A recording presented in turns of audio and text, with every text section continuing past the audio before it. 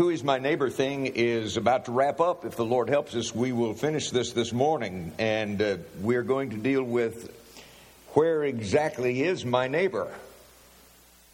And I want to go to a curious passage in the book of Acts. This is a part of history. This is part of our church history. On the very early end of history, I usually refer to this part of the development of the church as the primitive church age, but it's in Acts the 8th chapter. And let me just read this to you, and you can follow on the screen. Now an angel of the Lord said to Philip, "Go south to the road, the desert road that goes down from Jerusalem to Gaza." So he started out, and on his way he met an Ethiopian eunuch, an important official in charge of all the treasury of Candace, queen of the Ethiopians. This man had gone to Jerusalem to worship, and on his way home was sitting in his chariot reading the book of Isaiah the prophet. The Spirit told Philip, "Go to that chariot and stay near it." Then Philip ran up to the chariot and heard the man reading Isaiah the prophet. "Do you understand what you are reading?" Philip asked. "How can I?" he said, "unless someone explains it to me."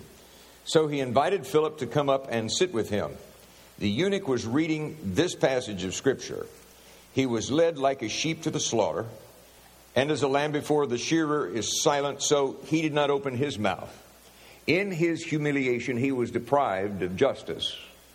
Who can speak of his descendants? For his life was taken from the earth." The eunuch asked Philip, "Tell me, please, who is the prophet talking about? Himself or someone else?" Then Philip began with that very passage of Scripture and told him the good news about Jesus. As they traveled along the road, they came to some water, and the eunuch said, "Look, here's water. Why shouldn't I be baptized?" And he gave orders to stop the chariot. Then both Philip and the eunuch went down into the water, and Philip baptized him. When they came up out of the water, the Spirit of the Lord suddenly took Philip away. And the eunuch did not see him again, but went on his way rejoicing. Philip, however, appeared at Azotus and traveled about, preaching the gospel in all the towns until he reached Caesarea. So let me just jump on this and get with number one. Who is this Philip? Well, he is a person who is ready to serve.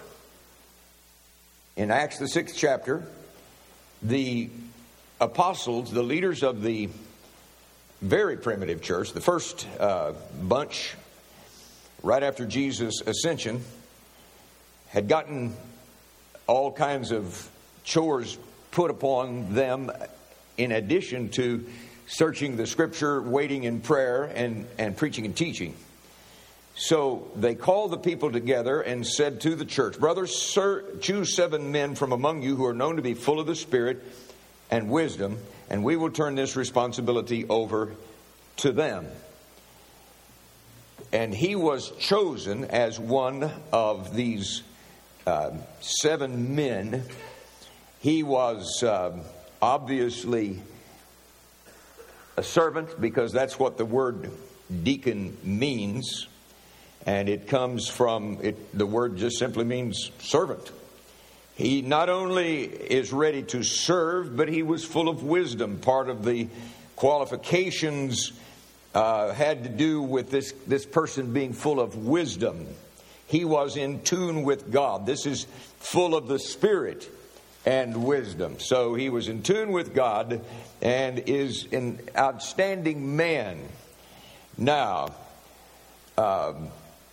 number 2, Philip had a sense of being sent.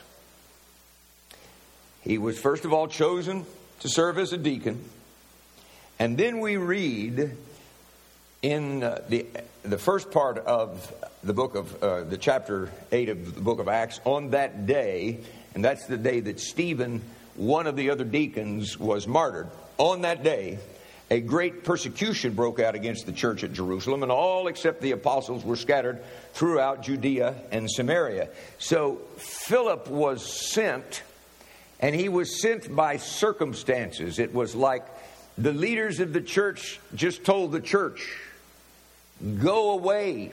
Go somewhere where you have family, where you have friends, where you can stay, because they're going to kill you if you stay here in town. So he went down, and if you walk everywhere you go, everywhere from Jerusalem is down. Now on the map, it's up.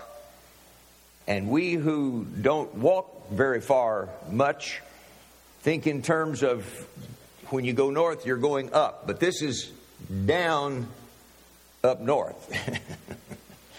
And because the elevation of Samaria was lower than Jerusalem, so you would have that in mind. Now, when he got to Samaria, he was a preacher of the gospel and a healer. God gave him an anointing to not only preach the word of God, but sick people begin to get well. As they were doing this, it changed the whole atmosphere. The ambiance was charged with the power of God, and it seemed like in Samaria it was really a good time to come to Jesus. Have you ever witnessed to people or talked about God loving them, and it seemed like it was just a good time? I think we forget those parts and remember when we were doing the same thing, and it seemed like the atmosphere in the room was, it's a really bad time to go to Jesus, and nobody moves. I don't know what you remember. I hope you're remembering the good things, but I can remember some of both. He was on the Gaza Road now as an evangelist, and there is a map that I hope we can see so that you get a picture. Nope, can't see it. Well, if you were standing this close, it'd be real easy. Jerusalem is where there's a little crossroads, and if you have incredibly good eyesight, you can read Jerusalem. Then up in the boulder type where it says Samaria, there is a little word you can't read. That's Sebasti, which is the modern word for Samaria. Okay? Now, we're having an incredible revival. Powerful stuff going on. Just leave that map up, please. Powerful stuff going on in Samaria. I mean, it's like the whole town turns to the Lord. They're getting healed. And the apostles come down from Jerusalem. Notice I did that correctly. Came down north. Anyway, get over it. Maybe that's what you're saying to me. The apostles come down, lay their hands on them, and they're baptized in the Holy Spirit. So they're having this knock-down, drag-out Pentecostal revival with people getting saved and healed and baptized in the Holy Spirit. And right square dab in the middle of that, you know square dab? The Holy Spirit says, I want you to go down to the road that goes from Jerusalem to Gaza. So he goes back up to Jerusalem, which is south from Samaria, and back to Jerusalem where there's sort of a crossroads. And then he bears to the south west and goes over toward the Mediterranean Sea, over toward Gaza. And that's where he runs into this guy from Ethiopia who is, and you can take that map down. I'll get help next time when I need a map. Might just draw it myself. I don't know. It'd be as useful. But the Gaza Road led him to an encounter with this government official from Ethiopia. This guy is well healed because he's not walking. He is in a limo, and he also has in his possession a very valuable item, which is a scroll of Scripture, the book of Isaiah. And so he was a big dog in Ethiopia and was a Jewish believer in Yahweh and keeping the covenant. He had come in for Passover and then stayed for Pentecost and just hung out a while and worshiped and probably went to some rabbinical schools, for some teaching, and he ended up buying this scroll, gets it into his limo that in this passage is called a chariot, but understand the level of transportation that he's on here. And he's not driving himself, so you know it's a limo.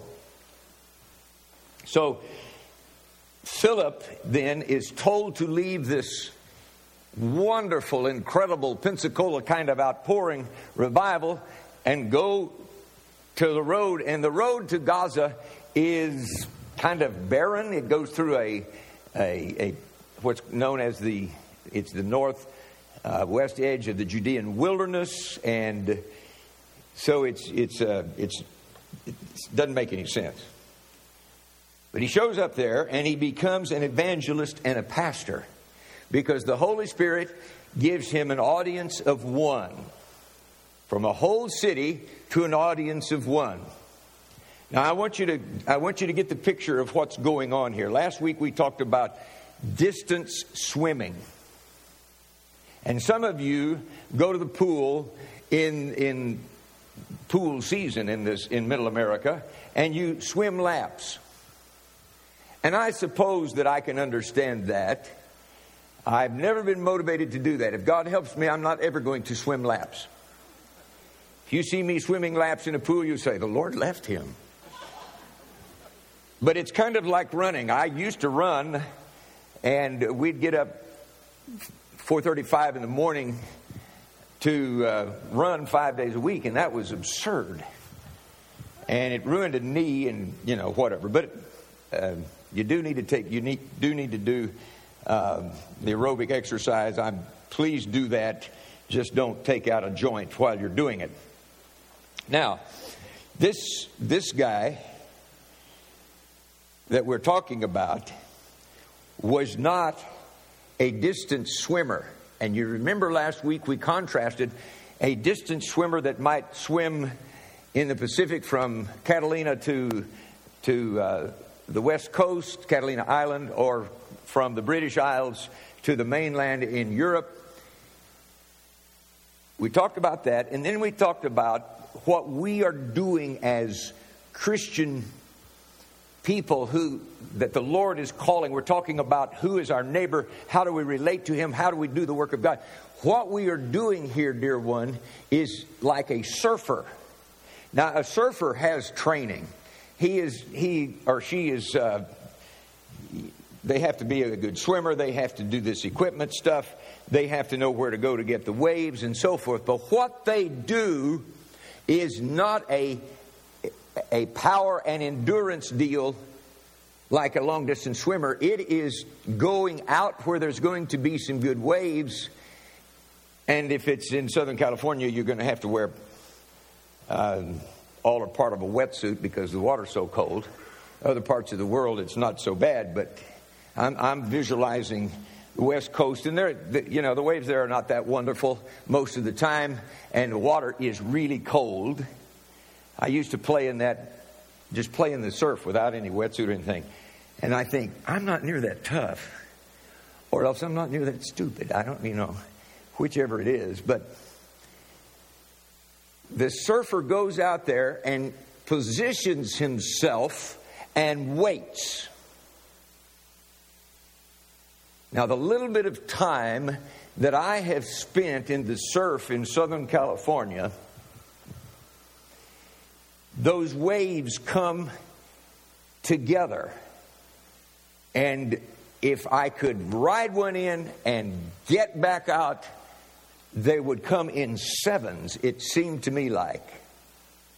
And then I was just out there for a while. Now, this is what the Lord does in using us to be a neighbor to people who are lost, that if the Holy Spirit doesn't change their lives, they will go to hell. And I want you to just get that in your mind. This is important stuff, church. We're not talking about, they'll have an inferior place in heaven. No, if they don't come in through Jesus Christ, they'll have an inferior place, but it's not in heaven. Does anybody believe that? If you're going to believe the Scripture, go ahead and believe that. That is a huge part of the deal. As a matter of fact, that is why Jesus came. That's the negative. That's the downside of why Jesus came and died, is to do away with the necessity of going to hell eternally. You don't have to.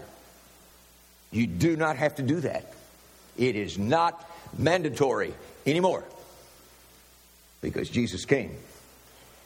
And we are the ones who are supposed to get between the lost people and hell and head them off. The best way to do it in Western culture now is to just love them, because they don't trust. If they think you're a fundamentalist Christian, that means you're a weirdo, politically right-wing extremist, and cannot be trusted, and you might just blow up an abortion clinic. We've made a wonderful thing for ourselves here in this culture, and the enemy has helped us, and the world has jumped on it and just enjoyed it, because if they can make us wrong, then maybe God doesn't require something from them. Now, if you are one of those who just feels that way about the church that believes that the Word of God, Sheila Wilkie just stood up here and laid it on the line. The whole Bible, all of it is the Word of God, can be trusted. Did you know you were in such a place? Are you sure you fit? If you don't, I have good news for you. There is hope for you too. Oh, I'm sorry, that was a little sarcastic, wasn't it? I'll be glad that it wasn't even more sarcastic, because I suffer from that disease and am as yet uncured. But the fact is, we have a job to stand between people and whatever they think about the church, whatever they think about Jesus. We have a job to stand between them and hellfire, because that's what we're about. We were saved to do good works. And we all have different gifts, and the Holy Spirit puts us in the church so that we can be a part of building up the church. But ultimately, we must fill up in our body that which is lacking of the sufferings of Christ Jesus. And if you've read the Scripture, I hope you were saying, lacking? I thought Jesus finished it. I thought it was complete. Well, the program is, it's the PR work that's incomplete. And we fill up in our bodies the communication chore of bringing what Jesus did, who He is, and what He died about to everyone. And that's who we are. That's what Crown Point is about. We are not here. Our first obligation is not to make a wonderful place for your children, grandchildren, youth, and adults, old folks, to be cared for. That's a large part of what we're about, but that's not number one. The priority is evangelism. It is Jesus Christ, crucified, risen from the dead, coming again, and reaching out for every one of you. If you don't believe the Bible, He's still reaching out for you. And if you think we're a bunch of right-wing radical weirdos, He is still reaching out for you. He loves you. And church, don't ever get confused. Our job is to position ourselves in every circumstance to catch the wave that will take us into the program of God, whether it's a city or whether it's an individual. You say, well, I'll get to that in a minute. Now, in Samaria, this Philip was a preacher and a healer. On the Gaza Road, he is an evangelist and pastor. On the Mediterranean coast, we see him later in the book of Acts. He is an apostle, and he settles down in a stable neighborhood and raises 4 daughters to be prophets. And I started to do number 3 a minute ago. Now, number 3, we say, I could never do that. And I agree. I can't either. We say, that assignment is too difficult. It is. Who can save a soul but Jesus? No one comes to the Father except the Holy Spirit draws him. Who is it that can do that? We say, I'm too green. I agree. I don't care if you're 400 years old, you're too green. Because this is eternal life stuff. But dear one, it is not the surfer that makes the wave, that takes them to the shore, we hope having a great deal of fun, and they arrive safely. It is not the surfer that does that. It is not up to you. It is not up to me. We do not have what it takes. You're right about that. It's too difficult. You are too green. But oh, friend, that doesn't have anything to do with anything. Ride the wave. Let the Holy Spirit take you. Now, I told you the story once about how we think things ought to be done. Pastoring in southern Oklahoma, and I had some experiences that made me just sick and tired of just trying to treat people as if they were just wonderful and they didn't need the Lord particularly. You know, and it's like the glad hand of the southwest part of the U.S., and that can be so kind and so affirming, and it can be really death-dealing if you won't tell people they're lost. So I finally just came to the conclusion, I am not going to invite people to my church. I am going to invite them to my Savior. And I just felt so holy about that and so good because of some experiences I'd had, and I liked it. So a gal, petite woman, and a little guy, Mary, and her son, little Jimmy. He was a junior. Came to church on a Sunday morning and responded to the invitation, gave their heart to the Lord. So that week I went over to their house, and in my mind, I got to go witness to Papa, because where there's a junior, there's a senior. And I got to get Big Jim, and he wasn't very tall, but he was a lot taller than his son. And so I go over there, and I'm not going to talk about coming to church, and I'm not going to talk about the weather. I'm going to talk about Jesus Christ. Bless your heart. And so I come in, and the wave arrives about the same time I do. And the wave looked like a neighbor. And he, with Jim, were talking bird hunting, and they were showing each other their shotguns, and man, I just jumped right in there and just rode that wave. And time for me to leave came. The neighbor had left, and I didn't have any sense whatsoever to share. And so I said, Jim, Mary and little Jim came and gave their hearts to the Lord Sunday, and we would love it if you would, and here it is, come to our church. I'm not going to do that. I'm not going to invite people to my church. I'm going to invite them to Jesus. Come to our church. And with that, I turned and walked out the door. It had gotten dark, almost dark. It was dusk. And as I stepped off of that porch, walked across the yard to my car, it was just like, stab, well, you did it again.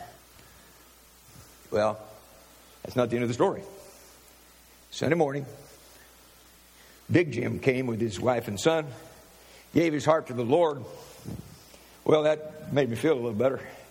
And then the story emerged. Mary goes home the previous Sunday, tells her husband what she and his son have done. And Big Jim says, that preacher is going to come over here and try to convert me. And I'm going to throw him out.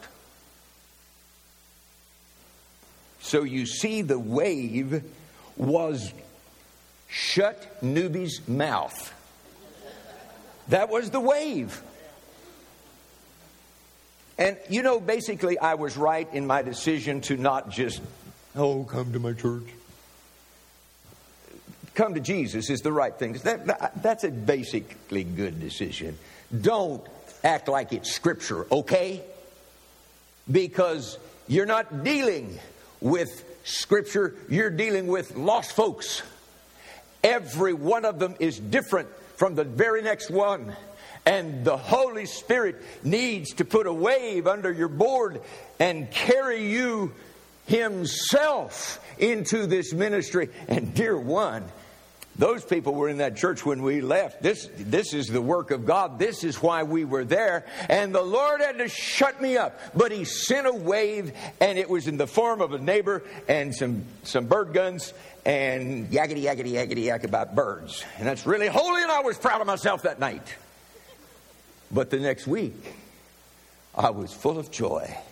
And it always I know how smart I am. I've pulled other things like that in my life. And so I basically know how really brilliant I am.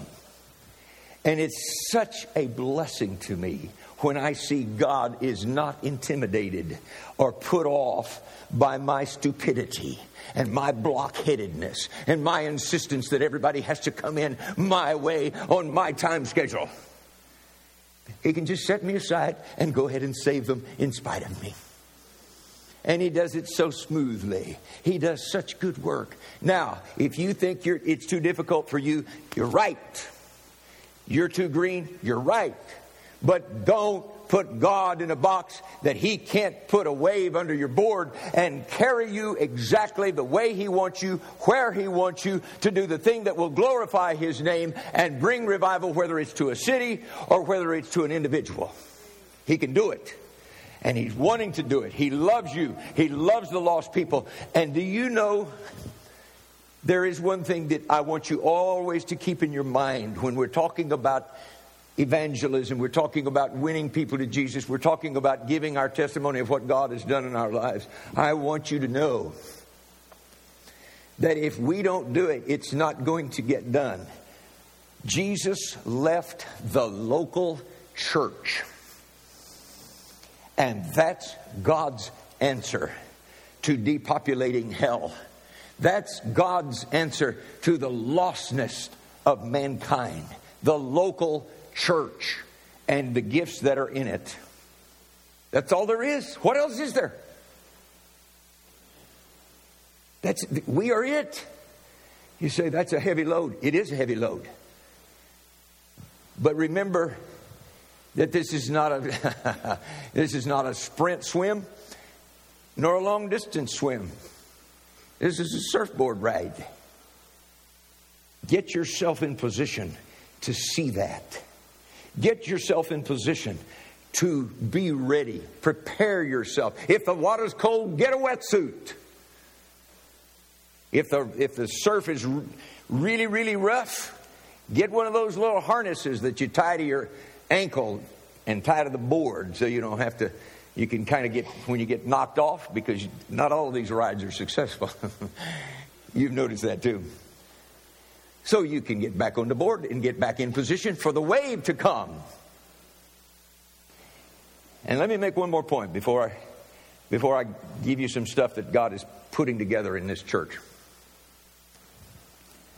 My experience on those waves off the California coast of sort of coming in sets. The other part of that is that there's a long wait in between those sets. And you just wait and wait. We did that as a congregation when God was preparing us to move from a location that sits on the West Raytown, Kansas City limit line on 55th Street. And He was about to move us here. It seemed like a long wait. God did good things. Our kids were doing well. Our children were doing well. Our marriages were doing well. And these are generally speaking, of course. But I was getting tired. I was getting a complex. I can't get anybody to the Lord. I can't even get them to come to my church. And that's a bad feeling. It wasn't entirely true, but it's entirely true that was my feeling.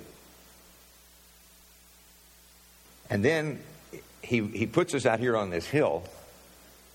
And people walk in that we've never seen before, we've never invited. Sometimes it's not even from our mailings or from the website or from some ad here or there. Sometimes they're driving up the street and the Holy Spirit says you need to go in there. Now, we are in one of those sets of waves. But if you ever go through where you're waiting for the wave and it's like nothing will happen, don't throw yourself away and don't say, I am no good to the kingdom of God. Keep growing in the Lord. Keep preparing yourself for the wave. It's coming.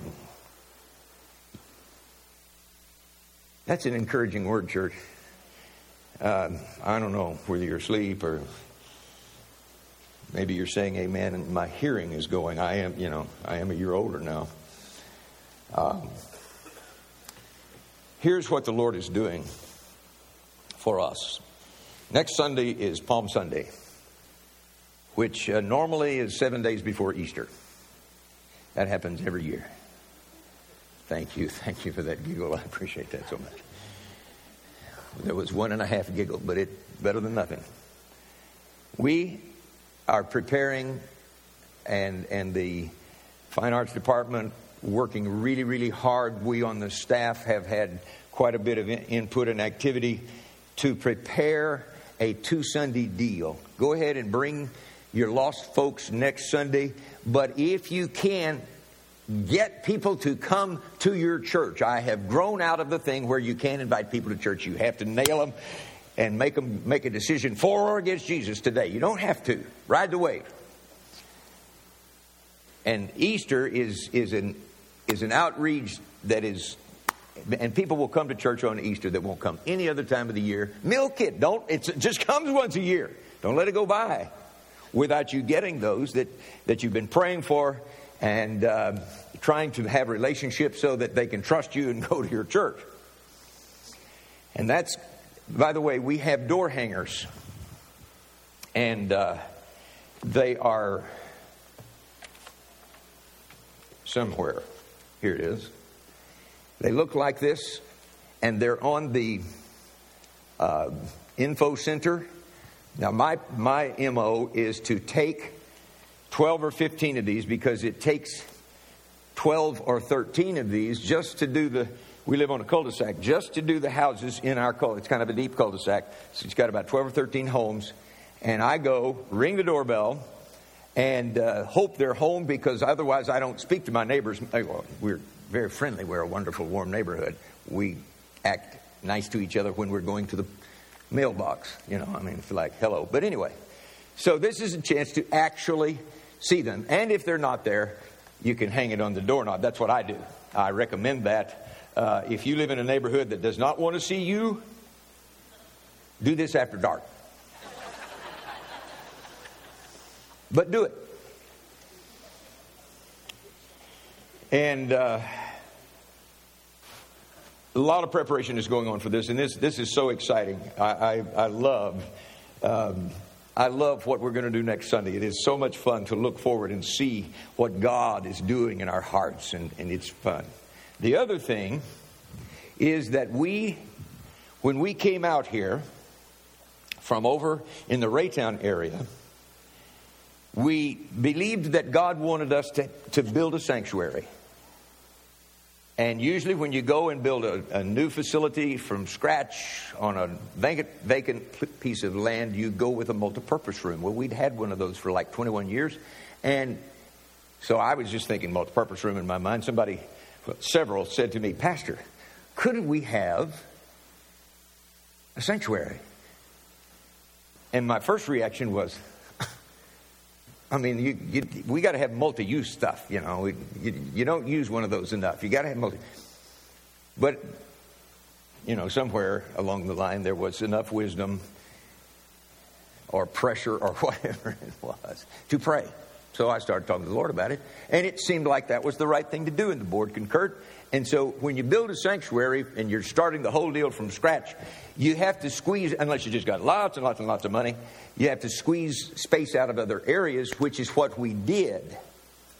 So now, hallelujah, the Lord has blessed us, and the places where we squeezed, those places are squeezing people that need space. And this is a wonderful problem. I've had different kinds of problems in my years as a pastor. This is the kind to have. This is where you want to be. And so we have a couple more phases for this building development. And the next phase is projected as a wing going out to the south. Not dissimilar in size, perhaps a little larger, but not terribly unlike the wing that goes out to the east. And just this past week, we chose an architect and we chose a contractor to lead us in that. Now, we haven't even started the interviews that will decide what we're going to do ultimately with that space and how it's going to be managed. But it's an exciting time. And with an eye to this time coming as we begin to build, and there's a good possibility, dear one, we can break ground this summer. I mean, it's just a good possibility. Well, we set up a capital campaign, and we have some of the most dynamite people that ever drew breath as leaders. Our co-chairman of this are Helen Tuber and Jim Esposito, and they have a ton of committee people, leaders of organizations that are doing different things.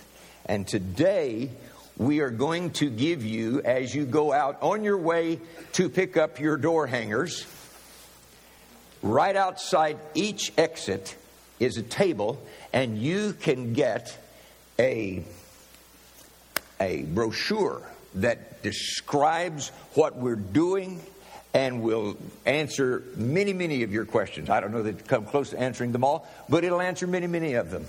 And we need you to sign one of those out because we want to make sure every member of the congregation has one. Our kind of main motto right under the surface of this deal, which is imagine, that's the big one up here, but right under that, the motto is the power of everyone. The power of everyone. Some of you have just lost your job. And to talk about a capital campaign is like, well, just slap me while I'm down, okay? And to talk about it a lot is to just kick me while I'm down. Well, that's not what this is about. Because there are people who have not lost their job and will survive this wonderful time that we're in as a nation economically. You're going to survive it. It's going to be all right.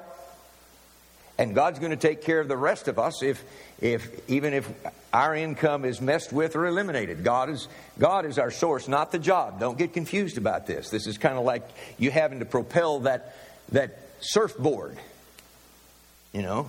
Well, if you can get a little tiny motor, I guess you could put a trolling motor on there and propel that thing. Only we want to go faster than a trolling motor.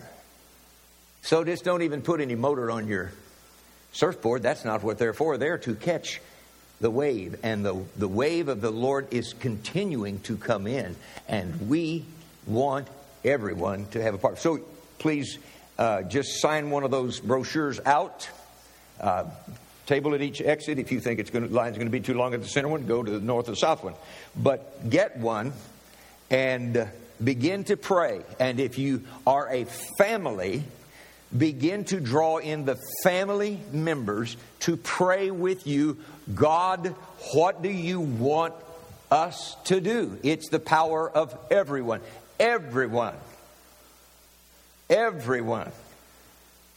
And that is going to take us where we need to be. Because church, it's not a matter of some slick deal where I would say to my colleagues, boy, we're in a building program, as if that makes me special. That makes me at risk for my health and my sanity. And not really. This bunch, we've had a couple building programs, and this bunch is incredibly wonderful to work with, the leadership and all of you. But it's not some deal to boast about. It's to position us for the next wave. We got to get this surfboard, and this is not a baby surfboard. We got to get this surfboard out where it needs to be so it can catch the next wave. And when we do that, you're going to like what God does. You're going to like the souls. You're going to love it that we get these people that don't know how to act in church and we have to teach them. You know, they've never been to church. I remember one testimony, and I'll close. This guy was giving his testimony about his dad had had a bad experience with the Catholic Church over the marriage to the wife who was originally a Protestant, and they excommunicated him. And so this dad made it his expressed and effective policy to keep his son out of church. Out of church. Well, finally, getting past mid-teens, he went to church. No doubt the Holy Spirit was drawing him. That wave that was carrying him in there, however, was word about, go check out the girls. Sounds holy, doesn't it? It's kind of like me and Big Jim, you know. Big Jim, won't you come to church? Anyway, he went, and it was a church with worship like ours. So he wasn't put off. He'd never been to church before. He thought this is the way church was. And he got saved and became a minister.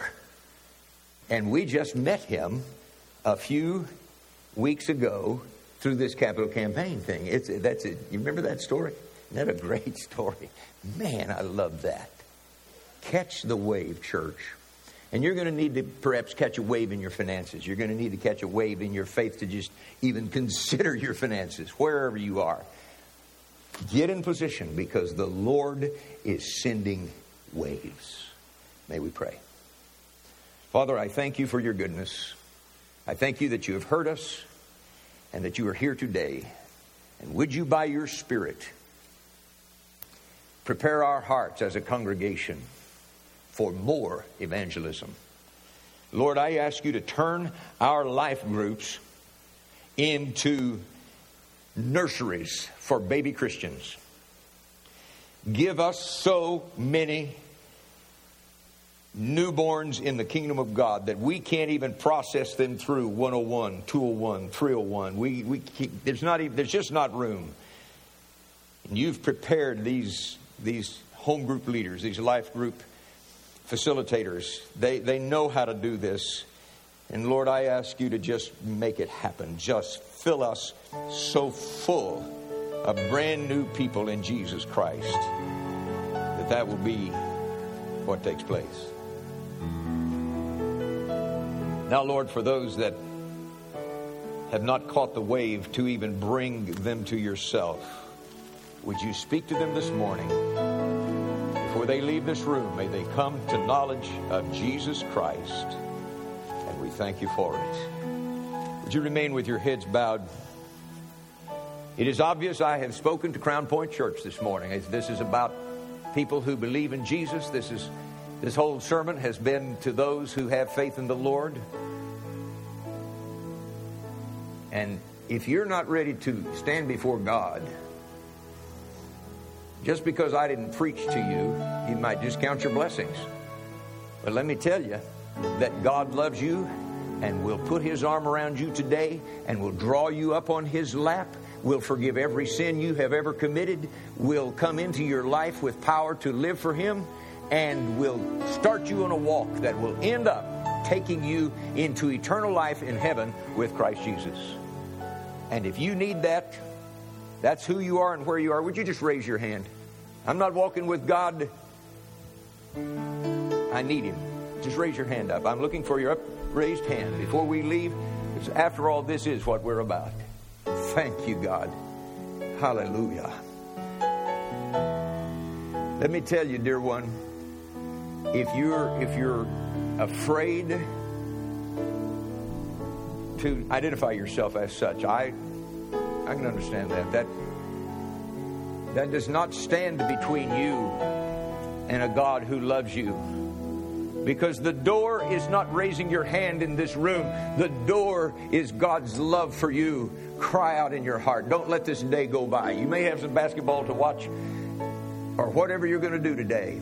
Don't let this day end without crying out to God asking Him to forgive you, to come into your life, He'll do it.